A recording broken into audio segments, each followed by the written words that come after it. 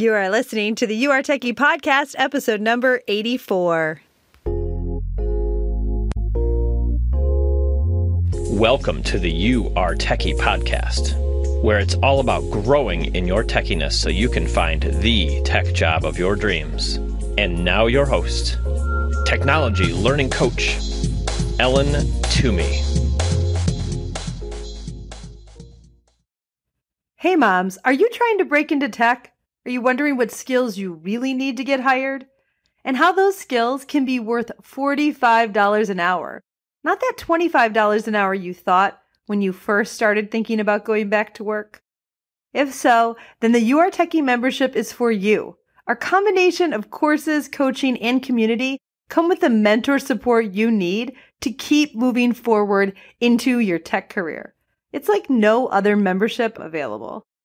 We have the exact skills employers are looking for. You'll learn how to maximize your income with portfolio-ready skills that hiring managers are seeking. Not to mention the steps you can skip so you don't find yourself down that endless tech learning rabbit hole. Join me as we walk you step by step through the getting hired process in tech. Sign up at youaretechie.com. That's youaretechy.com. I can't wait to see you in our membership. Welcome to the podcast. Today on the show, we're talking about how to become a web designer. And if you don't know the difference between UX designer and web designer, I talked about that in the last podcast, episode 83, UX designer versus web designer. I'll link to it in the show notes, youaretechie.com/83. Essentially, a web designer is the person who straddles the line between design and development. A web designer creates wireframes, mock-ups, and prototypes that describe what a website or software will do and will look like. And then they also might do some front-end coding, which means HTML, CSS, and potentially JavaScript. JavaScript gets a little in-depth because you can use frameworks like React and Vue that, with a little help from some back-end technologies, are essentially full-stack languages. And that's why in our membership we offer both UX design as well as full-stack development with JavaScript React, because it enables our students more opportunity for different job types because they can do UX design, front-end development, web design, full stack development, all just understanding a series of skills and capabilities that they have. But when you're talking about web design, you typically don't go so far into JavaScript as to use React or Vue. You just use HTML, CSS, and then what's called vanilla JavaScript or plain JavaScript. And you might do more or less of that depending on how much of the upfront design, so the wireframes, the mock-ups, and prototypes need to be done. You're just going to kind of straddle those lines. And what gets a little bit challenging is that you need to have someone doing the user research, so that may or may not be the web designer. Put it this way. The more user research the web designer is required to do, the less time they'll have for JavaScript. Okay? I hope that kind of clears things up. There's this gamut between UX research and JavaScript. You can kind of think about it like that. And the more research that's required, so if someone else isn't doing your research, if there isn't a UX researcher for the web designer, they may have to do some of that. They're going to have less time for things like JavaScript. So while you may use more prototyping software in one job or more coding in another, web designers will mainly be using the technologies of Figma or similar prototyping software, HTML, CSS, potentially JavaScript, but for sure Figma, HTML, CSS. Okay? So I want to kind of understand the technologies, really the tools and stack you're going to use. But just understanding that is not going to make you a web designer. What you really need to understand is how to build an engaging experience for users. The way to build those skills is to go through the design to development process. That process starts with research, as I just mentioned, and then understanding the users you are serving and the problem they are having. That is the starting point in any great design. There's an intersection between the users and the problem they're facing. Learning the skills that I mentioned before in a vacuum won't get you very far into the process. You'd be better off learning the skills within the context of a project so that you can make the decisions that need to be made. And understanding those trade-offs with web design, everything's a trade-off because you have limited time and limited space to gain and keep the user's attention. So understanding those trade-offs is how you learn to continue to grow as a designer. And so the more you put yourself in a position to make those decisions, the more experienced of a designer you become. Not the more you use the tools, you become a great designer. Does that make sense? So if you've ever listened to one of my podcasts, you've heard me say to start with a project. And really any web project that solves a problem for the users is going to be the best way for you to get started on your web design portfolio. And a portfolio is how you demonstrate your skills to an employer when you don't have experience to show them.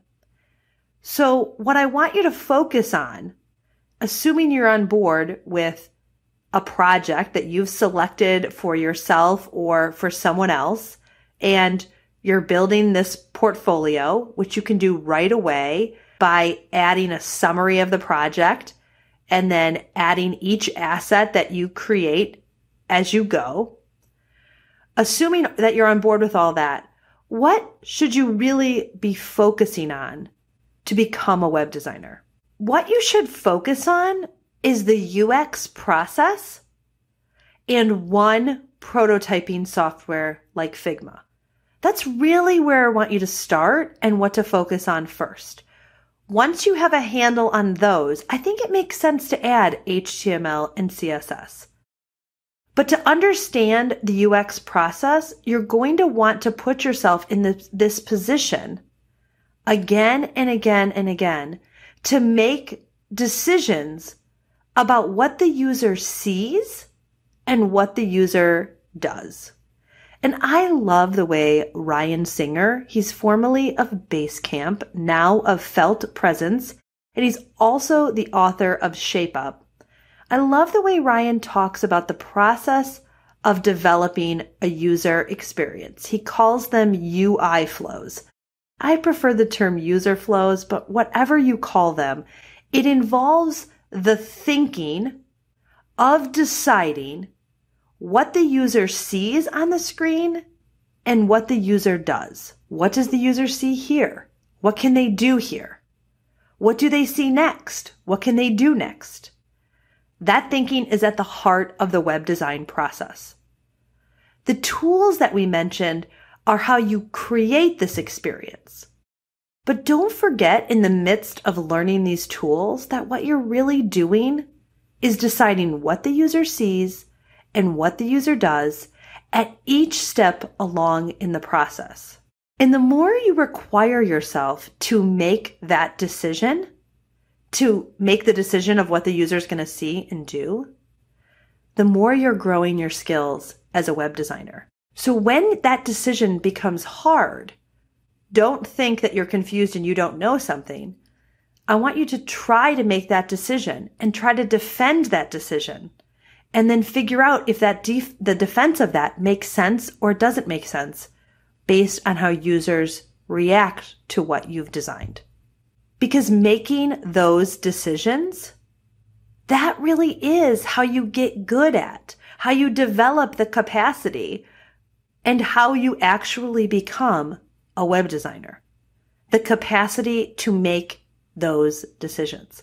Not to always be right, not to be perfect, not to be an expert on it, but to make those decisions through sound logic and then test those decisions with users.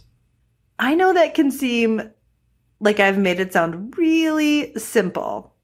And actually, it is pretty simple when you think about what we're doing as creators of digital experiences. We really are just answering those questions, what the user sees and what the user does. But I make no claims that that is easy. It's in fact quite complex and can be easily overwhelming. You can get lost in the tools or even your own design. I mean, that button radius, you really need to tweak it one more time, don't you?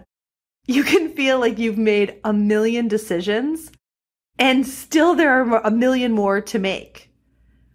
And what if you made the wrong decision? It's honestly enough to be constantly overwhelmed if you don't refocus on these two very simple questions. What does the user see and what does the user do? All right, let's talk about how you communicate your value of web designer to a potential employer. I mean, they're not necessarily going to want to hear every detail about what the user sees and what the user does, right? So what might a hiring manager want to hear that communicates that you are ready? You are a web designer. A hiring manager is going to want to see your end designs, your prototypes, and even some of your code samples. Yes, that is true. They're going to want to know that you have evidence of the fact that you've made a bunch of those decisions. And they're going to want to hear about what were some of the most critical decisions that you made. What really made the difference in the way that you were designing your software and how it served your users' pain, just a little bit more specifically. I think that's an important point. But moreover, they'll want to hear decisions that you made that you later found out were not correct decisions. And you found that out based on your user research. And based on your user research, you changed your designs as a result. That's honestly going to be one of the most important questions you can answer to a hiring manager. No one wants a know-it-all designer on their team. Design is fluid, and a desirable designer is someone whose mind can be changed when the research indicates that it should.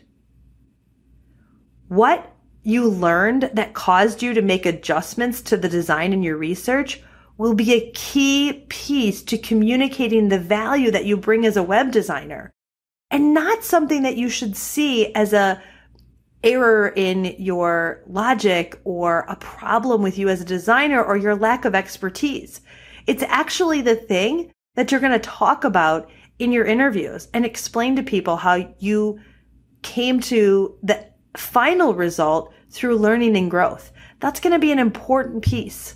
The important thing here is to make yourself start making decisions as soon as possible, because you will be wrong. You will be wrong on many of the decisions that you make, but you'll also be right on many decisions. And the faster you start making these decisions, the sooner you'll have a user experience that you can test with users. The sooner you'll have a web design that someone can put their fingers on and you can see how they interact with it, and you can learn from the decisions that you've made. Hey, did this decision work out? Did that decision work out? It's a really mind-bending type of thing in technology, but it is always changing. It's iterative. It's very different than if you were in medical school or a surgeon. It's even different than if you put a physical product out there. You really want to be creating things that are new and different, and innovation is the key. So you have to be willing to put new ideas out there. And a plug for the women and the moms out there, with only 20% of tech positions held by women, a lot of design ideas didn't come from women and moms. And so there's a lot of room and space for us to add our own unique ideas and creativity to web design out there. And it's important that we don't just look at what's existing and try to replicate that. That doesn't mean you don't use what works. You do use what works, but you're always going to want to have an element of innovation going on and new ideas. And so with you being fresh to web design, with you being not having necessarily all of these anchor points that other people have, you have a lot of great new ideas that you can bring to the table that I think are going to be really appreciated if you just give yourself a chance to make these decisions as you become a web designer. Thanks so much for listening today. I will see you next time. Hey, if you enjoyed listening to this podcast, you have to sign up for the You Are Techie email list. Imagine being in the tech job of your dreams. Join me to get the strategies, training, and never-ending support to get hired. Sign up at youaretechy.com. That's youaretechy.com. I'll see you next time.